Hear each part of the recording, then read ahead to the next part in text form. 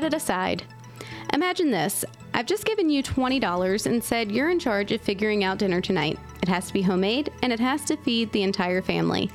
You find a recipe that sounds good, make a trip to the grocery store for all the necessities, bring it home, and put it all away until it's actually time to prepare the meal. In the meantime, a member of the family was feeling the effects of hunger and made a mad dash to the pantry for a quick snack. Their quick snack, however, was an ingredient you just purchased for your meal, a crucial piece of the puzzle that cannot be substituted without a noticeable change in the outcome. Let chaos ensue. What if I told you you are that crucial ingredient, that you are handpicked and chosen for a specific reason to you? Jeremiah chapter 1 verse 5 says, "Before I formed you in the womb, I knew you. Before you were born, I set you apart. I appointed you as a prophet to the nations."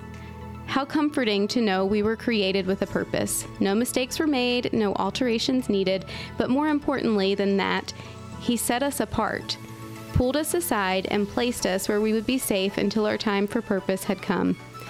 If you had only set your ingredients for tonight's meal aside and separate from the rest of the food, our dinner may not have come with as much stress and frustration. Those ingredients would be safe, not mistaken for something they're not.